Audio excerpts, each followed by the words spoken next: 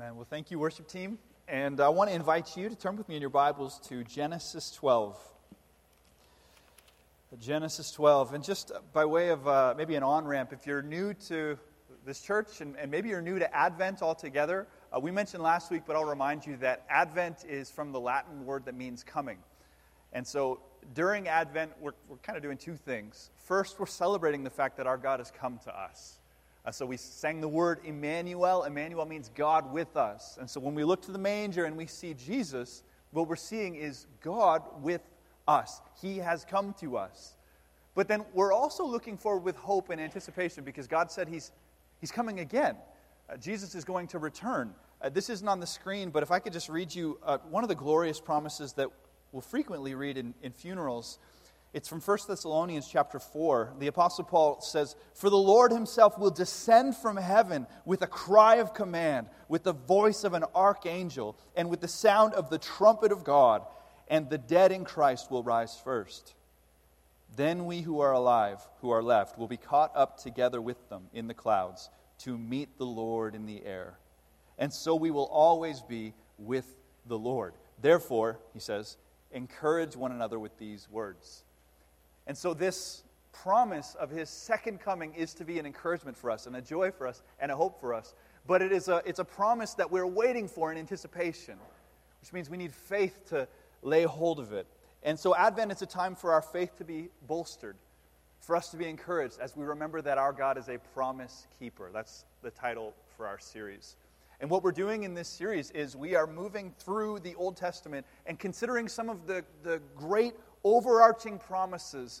And listen, if you were to read the Old Testament and you were to stop as it comes to a close and not move into the New, you would find all of these threads of promise that are introduced, but that they're kind of left individually dangling. That's why we've got all these threads in our stage decor here. Is that in the Old Testament you have all of these threads of promise, and you're wondering, what will God do with these? You know, how many people is He going to have to send to meet all these promises? How will it work out? And then as you turn into the New Testament and you read the Gospel, so much of the New Testament is the apostles picking up all of these threads of Old Testament promise, bringing them together and showing how they point forward to and find their fulfillment in Jesus. That He is the fulfillment of these promises. And so we're just walking through the Old Testament, and by God's grace, I want to help you to see the way that Jesus is the fulfillment of these promises. Last week we started at an appropriate place to start. We started at the beginning. We started in the Garden of Eden, and we heard the first promise, and we found it in Genesis 3:15. And the first promise was peculiar because it wasn't made to Adam and it wasn't made to Eve. It was actually made to our enemy, the devil. God promised him after he deceived Eve and led us into sin and ruin and caused us to lose all that God had intended for us. God promised to our enemy, and He said, "A child is going to be born, and he is going to strike your head. A champion is coming who's going to set my people free." That's the promise. And as we saw last week, that sets the stage for how we read the Bible now. Moving forward from Genesis 3:15, we're looking for that champion.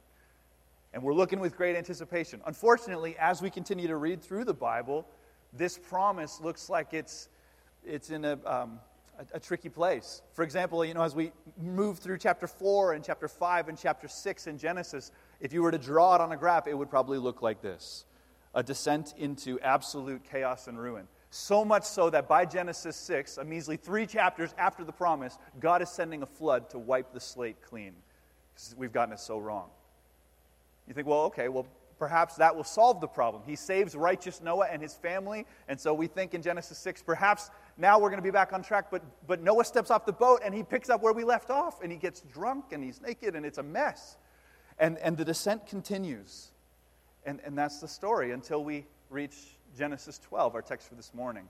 One of the things I'll tell you that I appreciate more and more as the years go by, as a Bible reader, just as one of your brothers in Christ who reads the Bible, I appreciate that it's honest. The Bible, as you read it, it's not like a fairy tale where you get this, and maybe some of you here today think it is a fairy tale. Have you read it?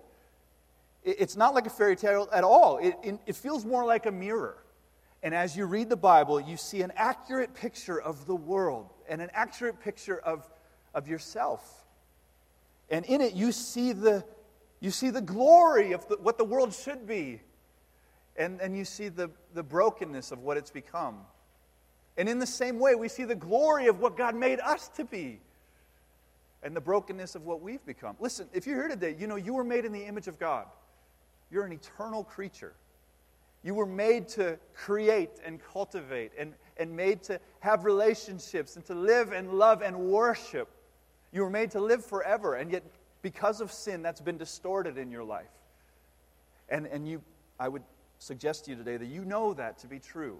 When you look down deep and you really think, there's something inside of you that is distorted, something that's broken. And when you look up at the world, you see the same thing. Beauty and brokenness. There, beauty and brokenness here. And as you read the Bible, you see that on every page, and you're wondering, what is the solution?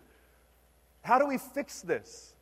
Isn't that the grand question? How do we fix the world, and how do we fix this broken heart of mine? And the Bible tells us, well, you need a divine intervention.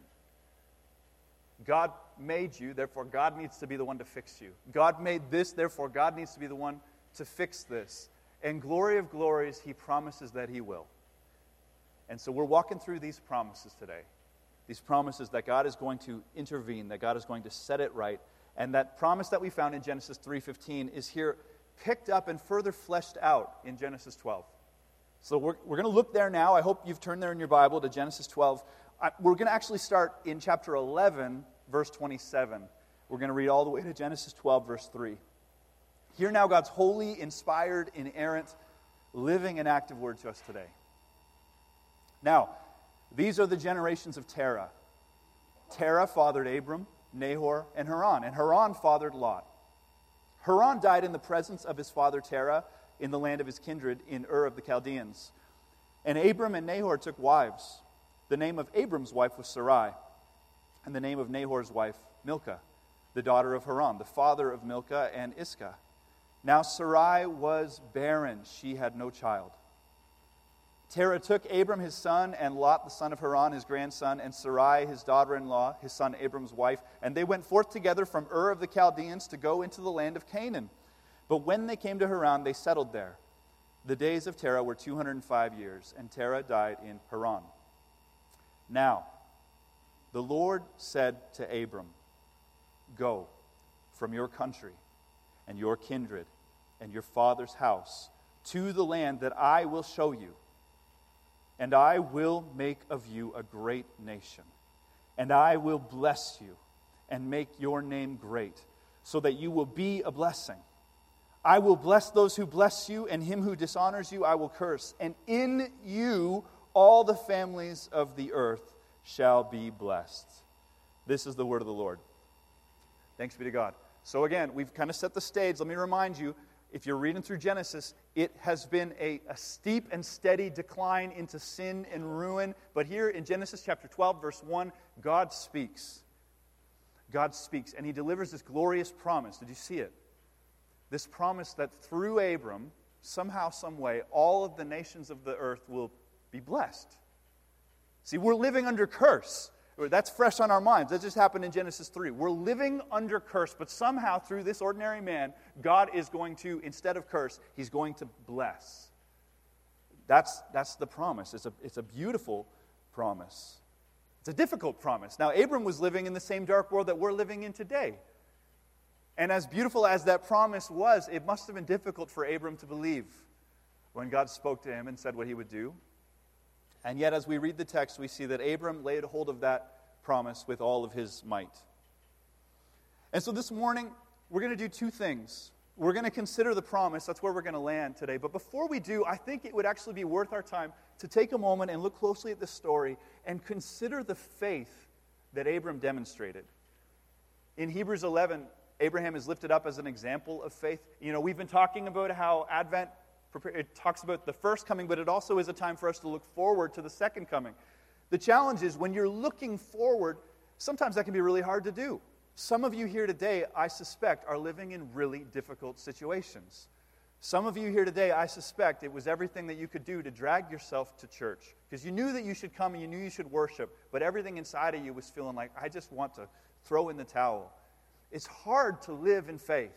It's hard to believe in the promise for what is to come when everything around you looks like darkness. Well, it was hard for Abram too. And yet he set a brilliant example for us to follow. So let's consider his example first and foremost. First, we want to learn a lesson in faith. And I want to pull out just 2 lessons for us before we jump ahead to the promise. So in our passage this morning, the God of the universe graciously speaks to an ordinary man. And this ordinary man responds in faith. If you want to break it down into one quick summary, that's the summary of our story this morning. And I would argue that's the summary of your life this morning. If you're here today and you're a Christian, isn't that the story of your life? God spoke. God called an ordinary woman, an ordinary man. And that ordinary person responded to the Lord in faith. That's the story of our lives. And as we read this story in Abraham, we're meant to learn some things about ourselves. And maybe as I say that, you feel yourself, you're not so sure what to do with that. But it's true. We can read the Bible and we can learn about ourselves. We can hold it up as if in a mirror, and we can learn about the way that God relates to us and the way that we should respond to Him. It's not inappropriate. As we read, we're not just looking for objective facts that we can add to our minds, though we look for those and they're there, but we're also learning subjective realities about how we live and how we respond.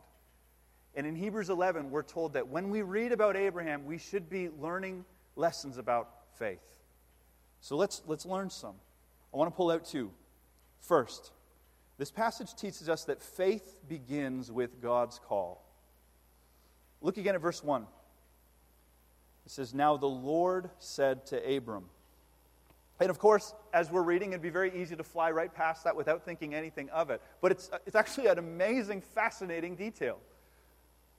Abram did not call out to God. God called out to Abram. We sang the lyrics. I wish I had them written down in that previous song. But talking about how I'm living in my sin, and then God called to me in my sin. I can't think of the line. Can you? You don't. You can't remember. I should have wrote it down. As we sang it, I thought that's exactly right. And the reason why, as I sing that, it comes to life in my heart is because that is the story, isn't it? It's like, I was in my sin, I was in my mess, and then God graciously called out to me. And that's what we see in the story. He calls out to Abraham. There's nothing in the text that indicates that Abram's looking for God. Nothing in the text that suggests that Abram is calling out to God. No, he's living his life just like the rest of his family. He's going about his ordinary business, but then the Lord speaks. And everything changes. It's the turning point in Abram's story. And I would argue it's the turning point in each and every one of our stories. I've had the pleasure of hearing so many of your testimonies. And it's a wonderful thing. When you really look back and you deal honestly with what happened in your life. You're living in sin, and I was, and you're living in rebellion and ruin, and then somehow, some way, God, whether it's through a friend who speaks into your life, or maybe you find yourself sitting at a funeral and you start asking questions you've never asked before, or maybe you remember something that your grandmother taught you when you were a little boy, but suddenly God's call breaks into your world, and isn't it amazing what happens? In that moment, all of the things in your life that took all of your attention, all of the stresses, all of the joys, all the things that were everything to you, in that moment, they become like background noise. And the only thing that matters is the voice of the Lord as He calls to you. If you're a Christian, can't you remember that? The craziest thing. Everything just fades to the background, and you hear the Lord, and He's calling you. You weren't looking for Him. You weren't. But He was looking for you. And He called out to you. The Apostle Paul so beautifully says, "But God, being rich in mercy, because of the great love with which He loved us, even when we were dead in our trespasses, made us alive together with Christ. By grace you have been saved." So the Bible goes a step further. The Apostle Paul says, not only were you not looking, you were dead. Dead people aren't looking. Dead people aren't doing anything. Right? You were spiritually dead, and yet God in His grace, He went first. And He brought you to life. He called your name. He called you out of the tomb like Lazarus. It's the consistent biblical pattern. And it undermines every temptation that we might have in ourselves to boast. You read through the New Testament and it's so clear. If you're here today and you're a Christian, it's not because you were the smart one who asked the right questions, or the determined one, or the one who was wiser than the rest. No, it's you were dead just like everybody else. but God, in his grace, called out to you. He calls to us before we call to him. We see that in this passage. We also see, we're still in the same point, we also see that he calls out to unlikely people. The story of Abram, if you're reading through the text, if you go back to the beginning of chapter 11, the story of Abram comes after a long list of the descendants of Shem, a list that includes names such as Eber, I'm not sure, Ru, Serug. You ever heard of these men? You heard their stories? Me neither. I haven't.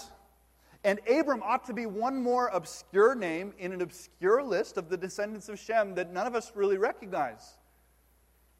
And yet, in chapter 12, verse 1, God calls out to Abram.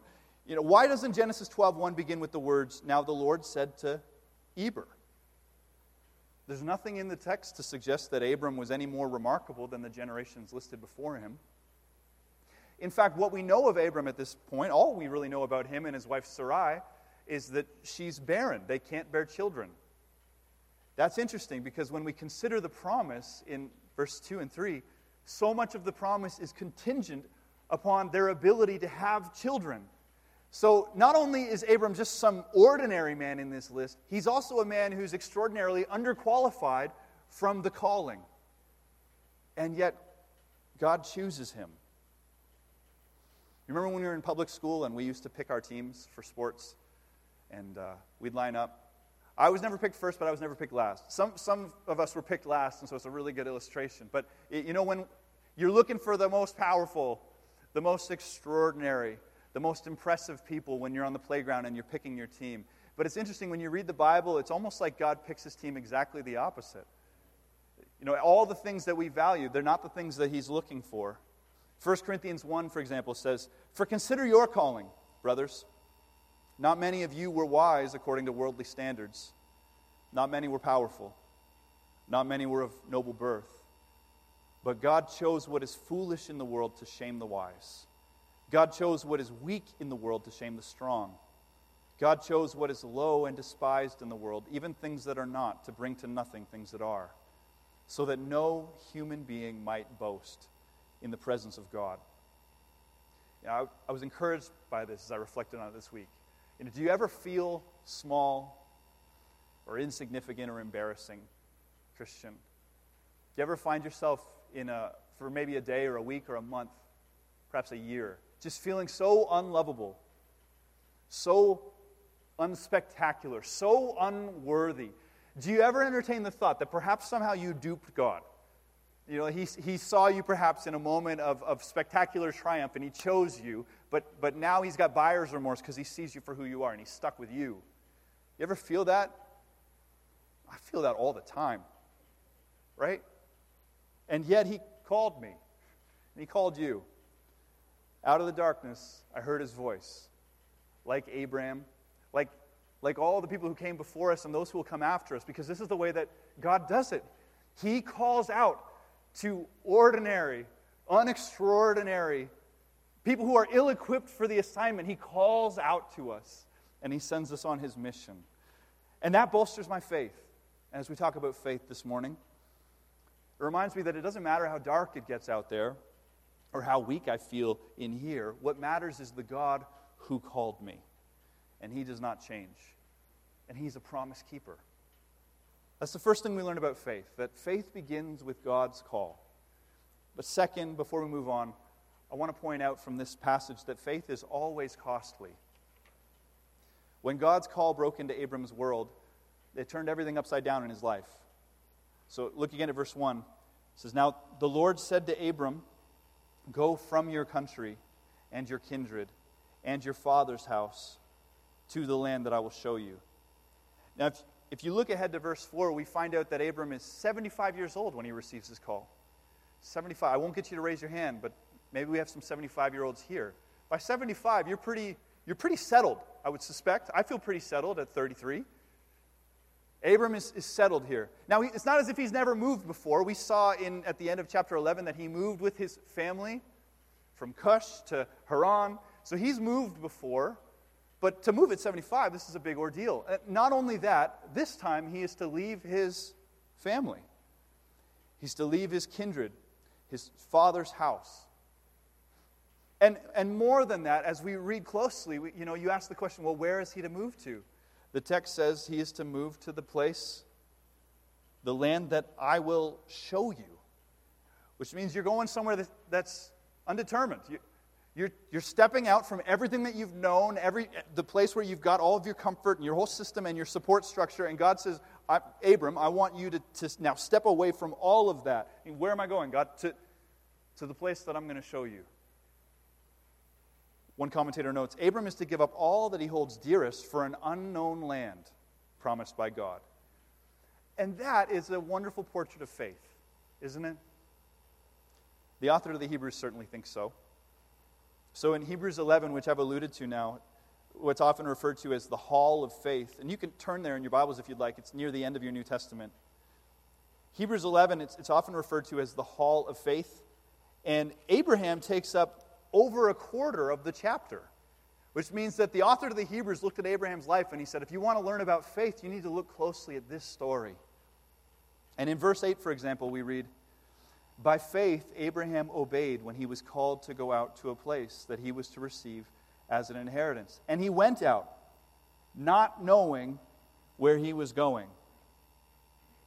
Abram believed God, so much so that he left everything behind in faith that God would keep his promise. And that's faith, the Bible says. Faith lets go of the trivial and the temporary and the comfortable because it believes that what God is promising is greater. If you want to follow the Lord in faith, it will inevitably require letting go of something. And the great missionary Jim Elliot, who was martyred for his faith, he famously said, he is no fool who gives what he cannot keep to gain what he cannot lose. So the call of faith is not a call to safety, it's not a call to ease. On the contrary, I've never met a Christian whose coming to faith did not include a frightening and costly step. You think about Jesus in the Gospels, if you read through the Gospels, so many times Jesus would find himself having accumulated a crowd. And he's got a whole crowd of people following him. And you think, well done, Jesus. You've done it. You've got your followers. But Jesus, looking out, could see their hearts. And he knew that they were following him because they wanted bread. Because they knew that he could multiply the bread and the fish. They were following him because they wanted the healing. They knew the things that he could do. But so many times we see Jesus almost kind of cutting the group in half. He would say extraordinary things. He'd look at a man who loved his wealth and he'd say, if you want to follow me, you'll need to sell everything that you have and give to the poor. And the rich young ruler goes away sad. But at other times when he issues this call to costly faith, we see people jumping in with both feet. Zacchaeus is called to repay the people that he swindled, and he does. The disciples are called to leave behind their boats and their trades, and they do.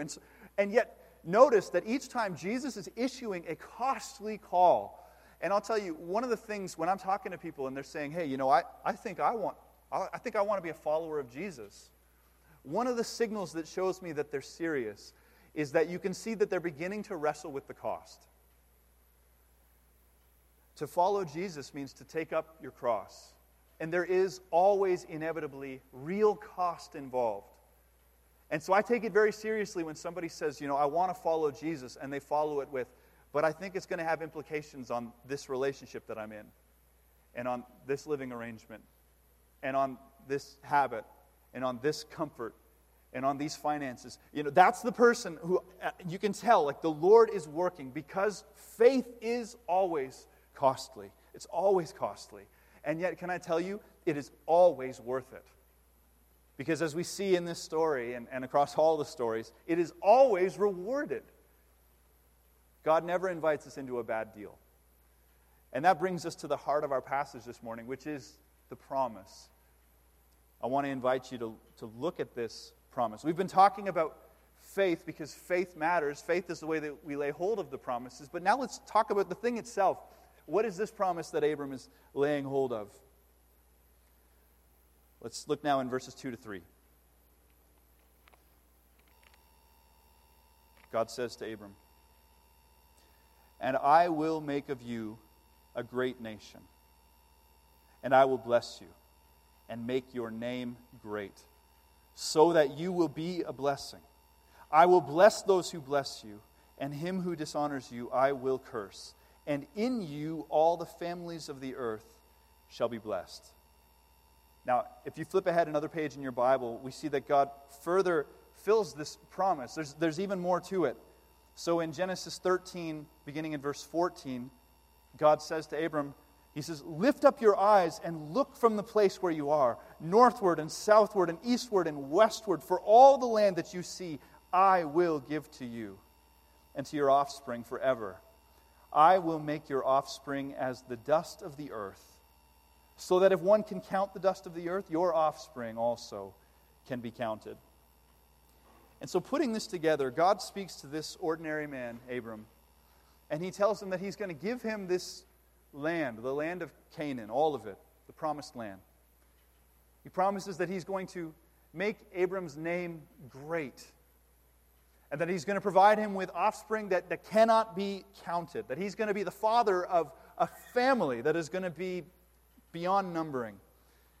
And he promises that when people interact with Abram, it'll be as if they're interacting with God. Those who bless him will receive blessing. Those who curse him will be cursed.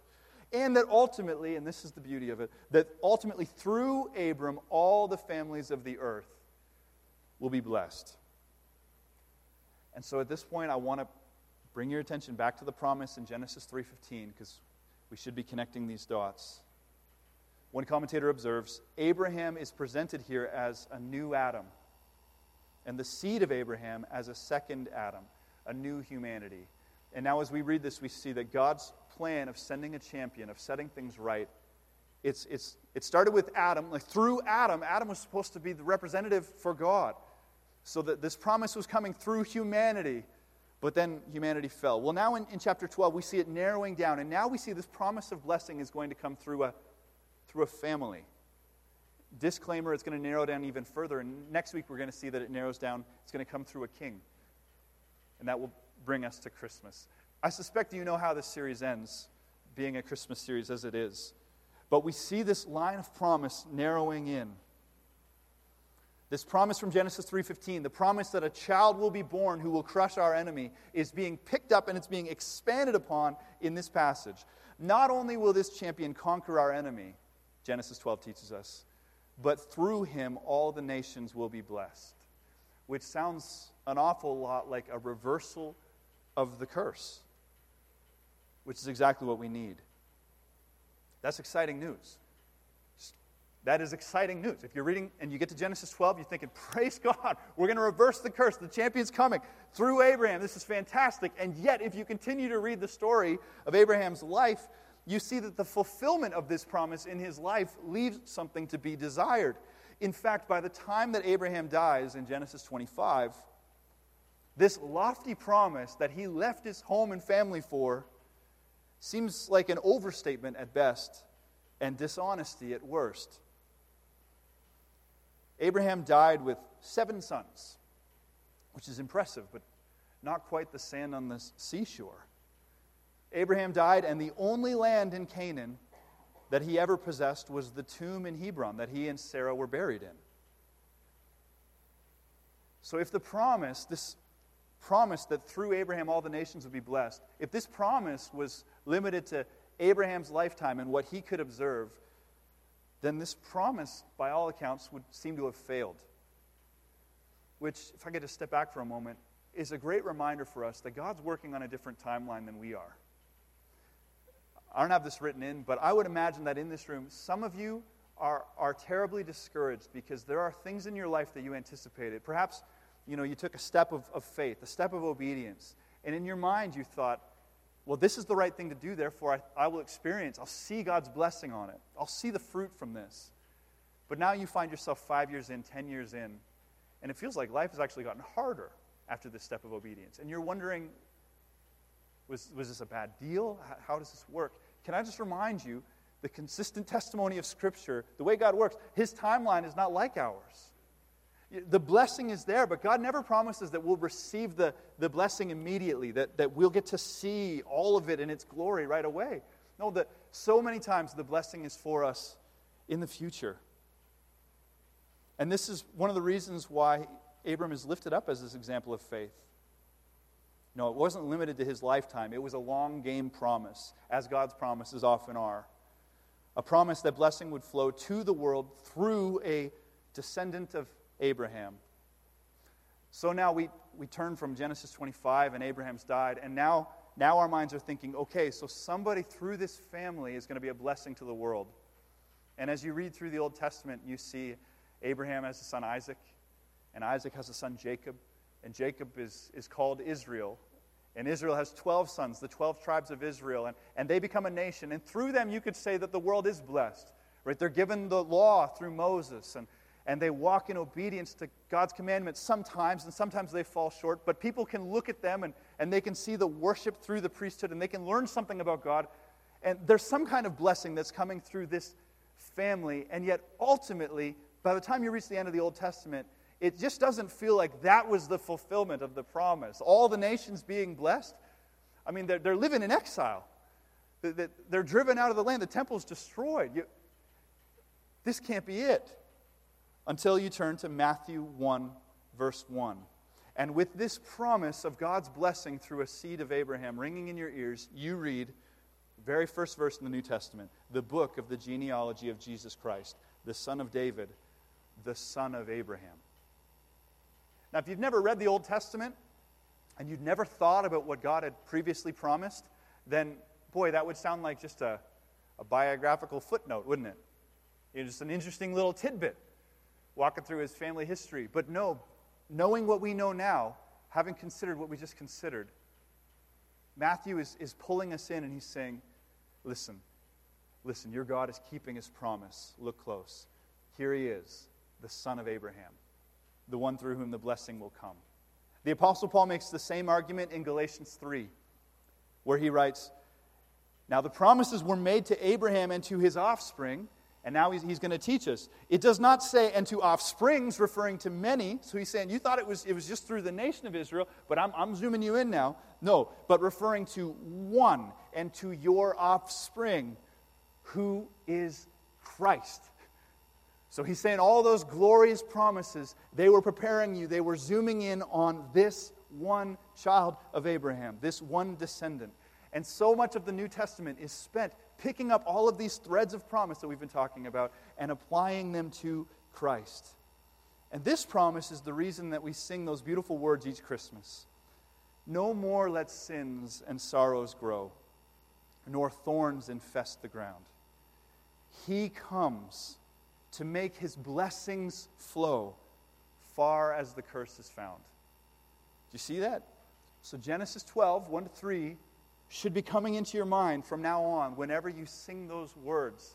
He comes to make his blessings flow to the nations. We who should be living under curse instead are going to receive blessing, and it's only possible because of him.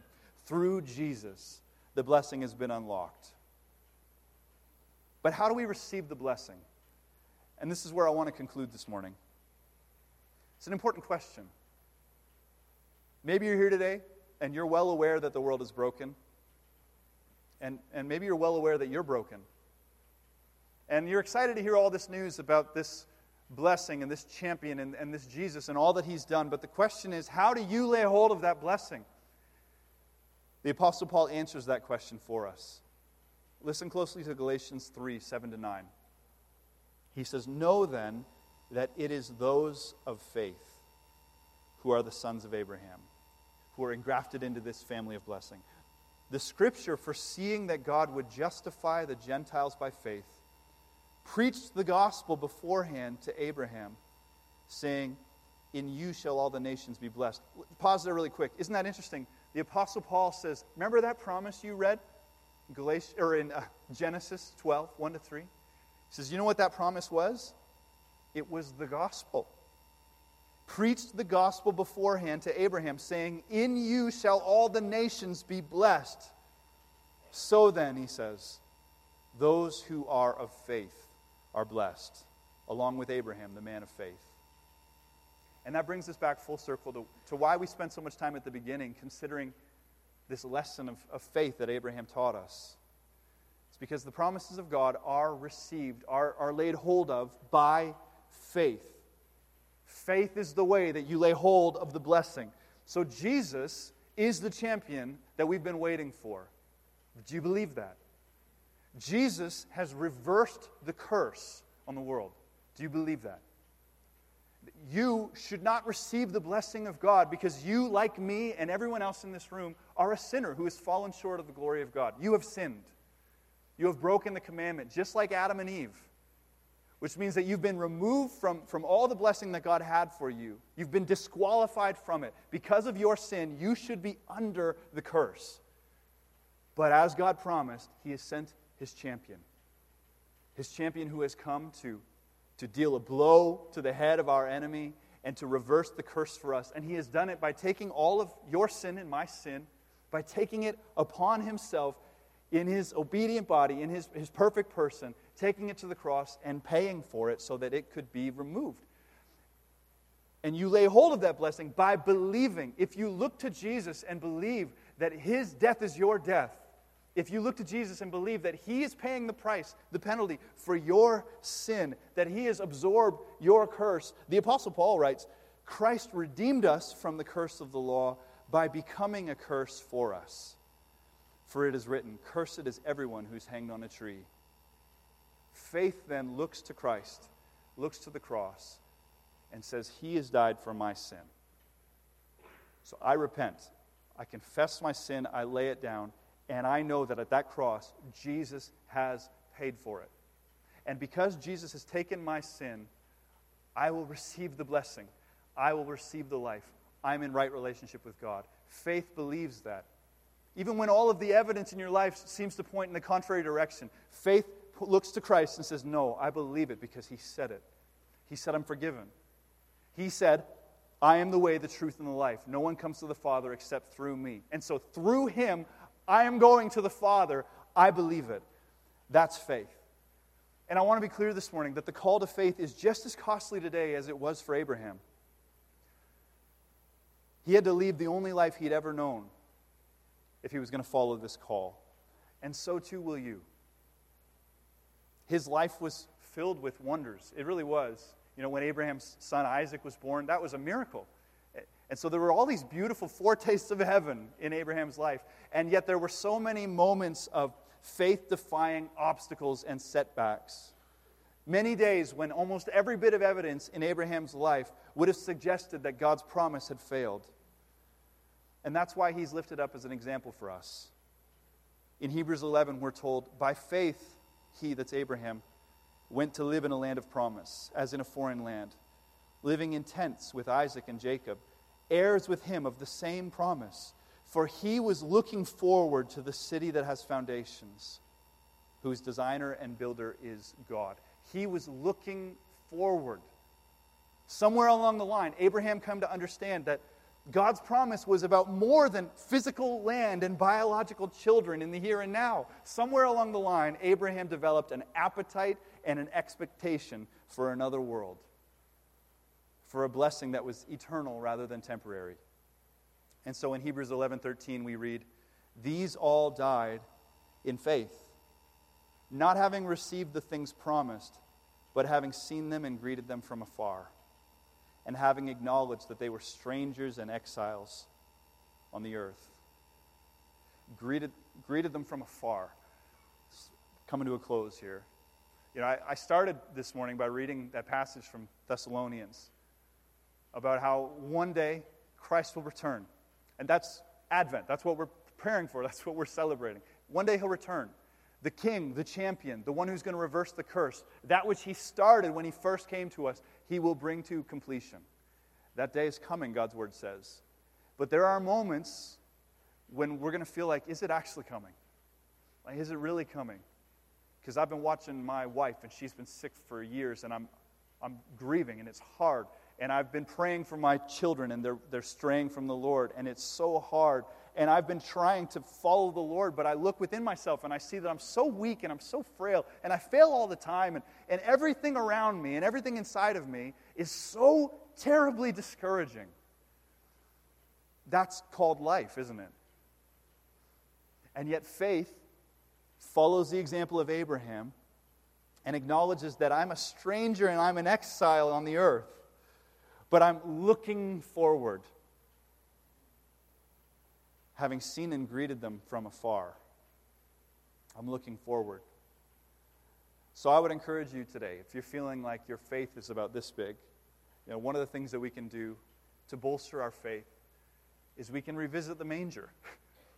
Revisit the manger. Can you remember this morning that there were thousands of years of longing, thousands of years of promises that were left dangling, and a people who were at times driven into exile, at times were watching their loved ones suffer, at times were shaking their fist at God, at times were wondering, what all of these promises that you've given to us, what do they come to? What are you doing? And remember that 2,000 years ago, the cry of a baby broke through the darkness of the night in a little town called Bethlehem. And God proved himself to be the promise keeper. And he entered into our darkness. And he came to an ordinary people just like us so that we could be saved, so that the curse could be reversed. And Christ lived for us, the perfect life. And then Christ died for us, the atoning death. And Christ said, I'm going to return. He's a promise keeper. He has kept his promise, and he will keep his promise. And so we look forward in faith. And one last note, as we look forward, and from time to time, and maybe even in this moment right now, you wonder, but why so long? It is so hard. Why the delay? Why can't he just come? Why do we have to wait? Can I just read one last passage to you? It's from 2 Peter 3, 8-9. This is a passage about how there were people in the church who were mocking the church. They were saying, look at you guys waiting for the promise of God. Why is it so long in coming? People laughing. You actually believe this nonsense? 2,000 years later? What a joke. And Peter says, but do not overlook this one fact, beloved, that with the Lord, one day is as 1,000 years, and 1,000 years as one day. Now listen to this. The Lord is not slow to fulfill his promise, as some count slowness, but is patient towards you, not wishing that any should perish, but that all should reach repentance. Do you know the delay is mercy? It's mercy. The delay is hard, but the delay is mercy. I'm here today, and I heard his call, but I'll tell you, if he had come, if Christ had returned, if the trumpet had sounded 15 years ago, he would have come at a time when I was not ready. He would have come at a time when my heart was hard to him, at a time when I had not in faith laid hold of the blessing, and I would have been removed from him forever. I would have missed it. I am so glad that he delayed these 15 years so that I could be here today looking out to you and saying, he is so good and glorious and worthy of your praise. And for so many of us here today, we're here today because of the delay. We're here today because he had not yet returned. He left this window for us to hear the call and to respond in faith. And as you struggle and you suffer, just know that there are people, there are neighbors, there are coworkers, there are family members. And if he were to return right now, they're not ready. But his delay is mercy. And so as we wait and as we long and as we groan in our impatience, can that also motivate us to go tell it on the mountain, over the hills and everywhere, that Jesus Christ is born? Would that compel us to go? I mean, maybe there are people even today, you're sitting under the message, you're hearing the call to faith right now. God is calling to you, and he's saying, let it all go. Lay hold of me. You think this is something, I have life for you. The call is going forth, and you have an opportunity right now to respond in faith and to receive the blessing. His patience is mercy. And I'll tell you today, it's a call to follow him into uncharted waters, a costly invitation, but the promise of God, the promise of life and blessing and a reversal of the curse and a way home is worth more than anything that you could ever leave behind. Let's pray together. Heavenly Father, we love you, and we thank you for the privilege and the opportunity that we have today to gather as your people and to worship you. And Lord, I do thank you for the delay. God, I thank you for your patience, that while we were yet sinners, Christ died for us. That you saw us in the same way that you saw Abram, in the same way that you saw all of these people that we read about in the Bible before us. And it wasn't that we were worthy. It wasn't that we were more excellent than the rest. It was just your grace and your mercy and your love, that you set your affection on us, and you opened our eyes, and you soften our hearts. God, I pray that we would never stop marveling at the mystery of grace. God, I thank you that as we celebrate this Christmas, that the God of the universe condescended down to be with his people. God, that we would also just celebrate the fact that the God of the universe condescended down to open our eyes and to put your Spirit in our hearts. God, we love you. And I pray that you would help us today to be a people on mission. The promise is that all the nations would be blessed, which means the promise goes beyond what I've received. But now, as a child of Abraham through faith, I'm supposed to be one who goes forth, that the world should feel the blessing through me and through all of my brothers and sisters in this room. Lord, we're called to be a people who are overflowing because you're a missional God and you overflow to the nations. So God, I pray that you would help us today to become a missional people. And God, that rather than grumbling and complaining and feeling discouraged and wallowing, Lord, that we would take that, what often feels like a discontentment, and that we would let that unsettling move us out on mission and move us out in mercy to the world. God, so we pray all of this. We can't do it in our own strength. Lord, I thank you that we don't have to. Lord, I pray that you would mobilize us and give us all that we need. And Lord, if there's anyone here today who doesn't know you, I pray that by your grace, not because of any sermon that was preached, but by the power of your Spirit through your word, that you would open eyes and soften hearts today. I pray it in Jesus' name. And everyone said, amen. Worship team, would you come forward?